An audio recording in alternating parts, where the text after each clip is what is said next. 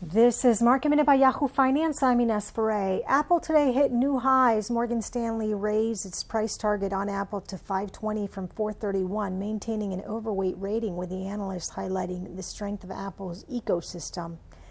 The Wall Street Journal is reporting that Facebook's Mark Zuckerberg had been sounding the alarm about TikTok during visits to Washington, D.C. last fall.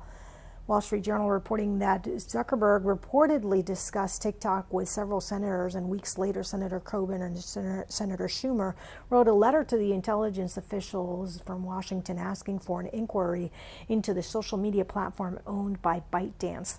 And Tencent is up about 5% in Hong Kong after White House officials have assured that the scope of the ban on WeChat wasn't as broad as some companies had feared.